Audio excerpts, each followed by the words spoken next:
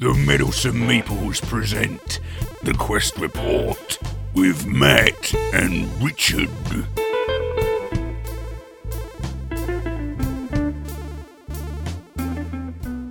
So now on The Quest Report, we're going to be doing a little series where we look at Descent, the second edition, Journeys in the Dark.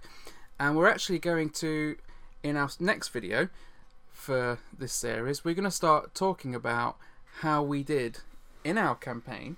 But for now, what we're just going to do is we're going to look at how we found playing Descent with the Road to Legend app. So we're not going to have any spoilers. If you're worried about getting information or story about the campaign, there's going to be no spoilers in this part of the video. And when we get to our campaign, we'll give you plenty of warning, and indeed we'll put that in a separate video altogether. So just looking at mechanics and how it worked and how the app went for now. So Richard, what were your thoughts on this? Of how it works? Well, it's nice how much the app does for you. I didn't read all of the original instruction book. I basically just read like what a character does on their turn. Yeah.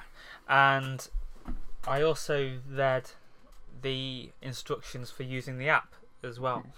Because like if you were playing the original version of this, then somebody would have to be like the games master. Yeah, or the Overlord. What's it? Overlord, that's it. So basically somebody would have to be the baddie and have to control all the enemies and like make up the story and things like that. No, well, not make up the story, but follow through on the everything. campaign and control all the minions. And Yeah, that's it. So having the app do that is really nice because then we could all just work together as a team, and it makes it a fully cooperative experience, doesn't it? That's it, yeah. And the app does take care of so many different aspects of your characters. So basically we picked who we wanted to be, and then we could just go through kind of picking out of the available options what classes we wanted to be. This is an interesting part of the setup, isn't it? Because you Yeah. pick your initial sort of like overarching class, and then you pick a subtype within that class. Yeah, well, me and Heather did anyway. And Well, yeah, I didn't get the option. Did I? Yeah. I just got the one class because I'm a dwarf. And then it kind of became obvious once we got our cards. So we got the cards that corresponded to those things, and like my one being Battle Mage, I was being Leoric of the book. I thought it'd be good to have someone that had a lot of lore. So I'm this guy, and as you can see, he is holding a book as he goes along. Because he's Leoric of the book. Yeah, you kind of imagine that Leoric. he's read more than one book, but that's the one he's taking with him. So yeah, I was him, and I picked Battle Mage, but then it wanted me to pick another class, like you were saying. So my other one I picked, it was basically Champion, wasn't it? Yeah, I picked Champion, but they were all like combat roles.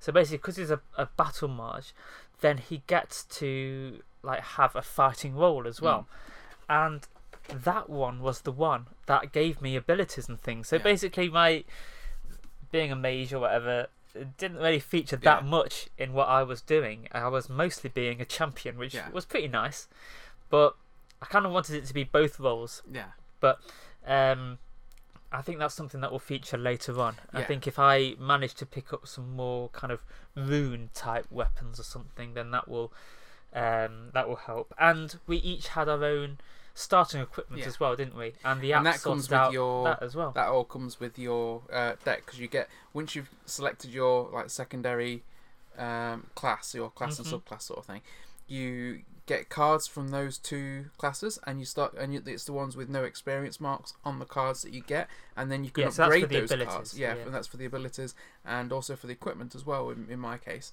Right. then you go on to sort of better things as you level up, which we did by the end of the first And that was a very cool story. thing. So that was great. But yeah, you're right. I do like the way that the app keeps track of things. Yeah. The fact that, like at the again, we're not going into spoilers, but at the end of the game, you get cards that you've picked up as you go through the adventure. You've got gold that you've acquired as you've gone through, and the app tracks all of that in the background.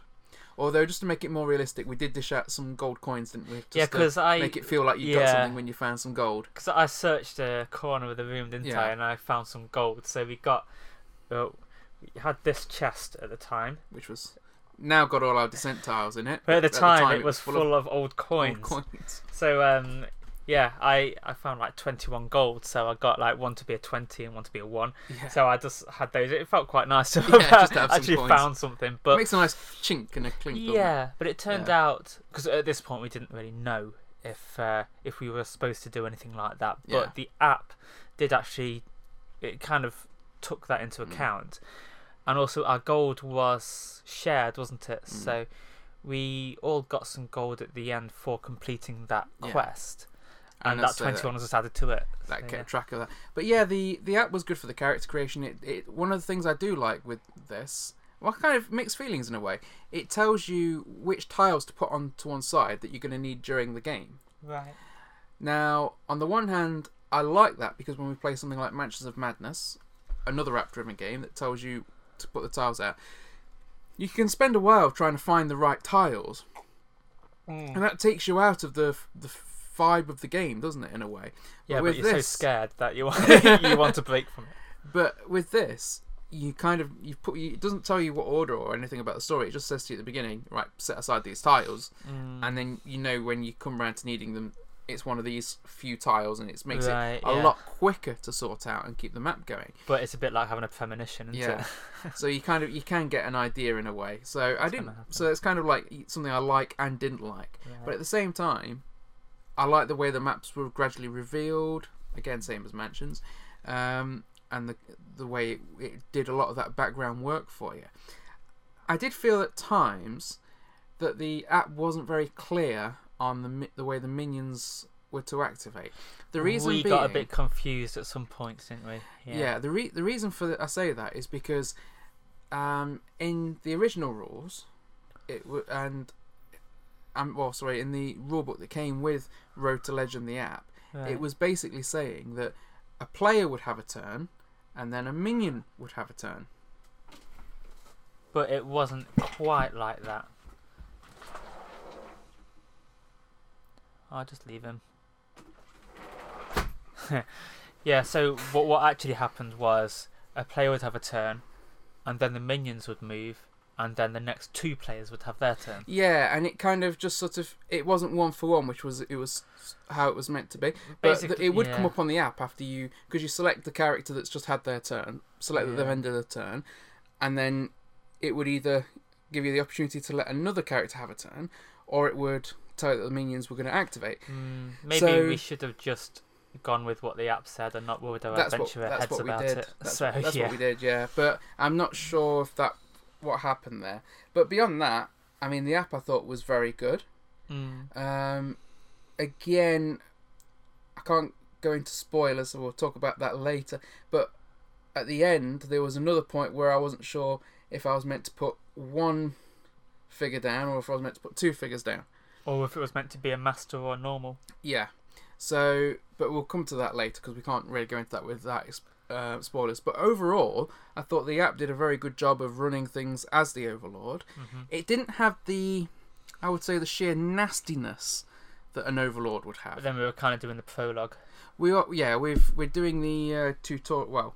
The Rise of All Goblins campaign, and it was kind of like the first step in that, wasn't it? So Yeah. we could get more difficult. It's just I know when I've played this with a human Overlord, then they've been so mean, Yeah. which I like because it makes it a challenge. But the app didn't really do that. But it was great as an adventure to be able to Yeah. play it cooperative. It kind of felt like the story was the more important thing, Yeah. rather than it being an actual game. It did Yeah. feel a bit more like an episode of something. Yeah. Hmm. So in that sense, I enjoy the mechanics of this game. I like the way the combat works with the dice. Mhm. The dice are a bit different. Oh yeah. We have there is like health and surges on the attack dice, and there's the different levels of dice basically. Depending on what weapon you're using or what character you're combating and what what kind you've of got weapon you use. equipped sort of defensively. Yeah. So there's all those, and of course I got to play a little dwarf called Grisbin the Thirsty. Yeah, he was a cool little guy. Yeah, I do like Grisbin the Thirsty. And All he this was- killing is thirsty work. he was Drink with Heather me. Yeah. She was is it Ulrich Albright? Yeah, Something like that's that? it. Yeah, so she was this cool knight guy with a great big mace and a shield. Although she didn't have that as a weapon, did she? No, she was being an archer. Yeah, that's it. So she was Phonetics, doing archery. When we played Mice and Mystic, she was the archer of our group as well. She's very good in an archer role. Yeah. Okay, if my wife comes at you with a bow and an arrow, run. Okay, so is that enough about the mechanics, really? I think that's enough about the mechanics. Yeah. I would just say that on your turn, you can basically move and do an action. So on your turn, you can move and you can do an action. And you can do that in any order. You can interrupt your movement, can't you, to make an attack or do something. Yeah. Which might be searching, because you searched a few places and found a few things. Yeah. Which we'll go into later. And you've got some great little minion monsters to face. And it was just a really fun little experience. And the fact that we can all play cooperatively added to that. I like it when we play cooperatively. Yeah. Yeah. So, this is where we're going to stop for talking about the mechanics.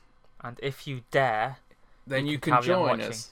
And we actually, you get to name the party. And our party was called the Meddlesome Questers. Oh yeah, it was once yeah. So now, we're going to be... We'll probably, at some future point, look back at this again and say what we thought of the mechanics once we've experienced more of the game, so way down the line. Yeah, but it'd be embedded in a lot of spoilers. Yeah, and that will be highlighted if we come to that. And you can look forward to some regular quest reports on our campaign, The Rise of All Goblins. Farewell, Quester. To find out about other productions by the Meddlesome Meeples, then check out our channel or rendezvous with us at meddlesomemeeples.com. Until next time, Quester, farewell and keep thine axe sharp.